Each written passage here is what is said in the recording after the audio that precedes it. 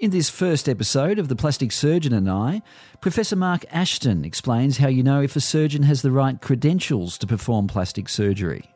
If they're not a fellow of the Royal Australasian College of Surgeons, it means they have not trained to the standard that the Australian Medical Council believes is appropriate for you to perform surgery in all of the major public hospitals in Australia. And from my personal perspective, I think that that's the absolute minimum standard. That was Professor Mark Ashton on the first episode of The Plastic Surgeon and I, which will launch on February 7.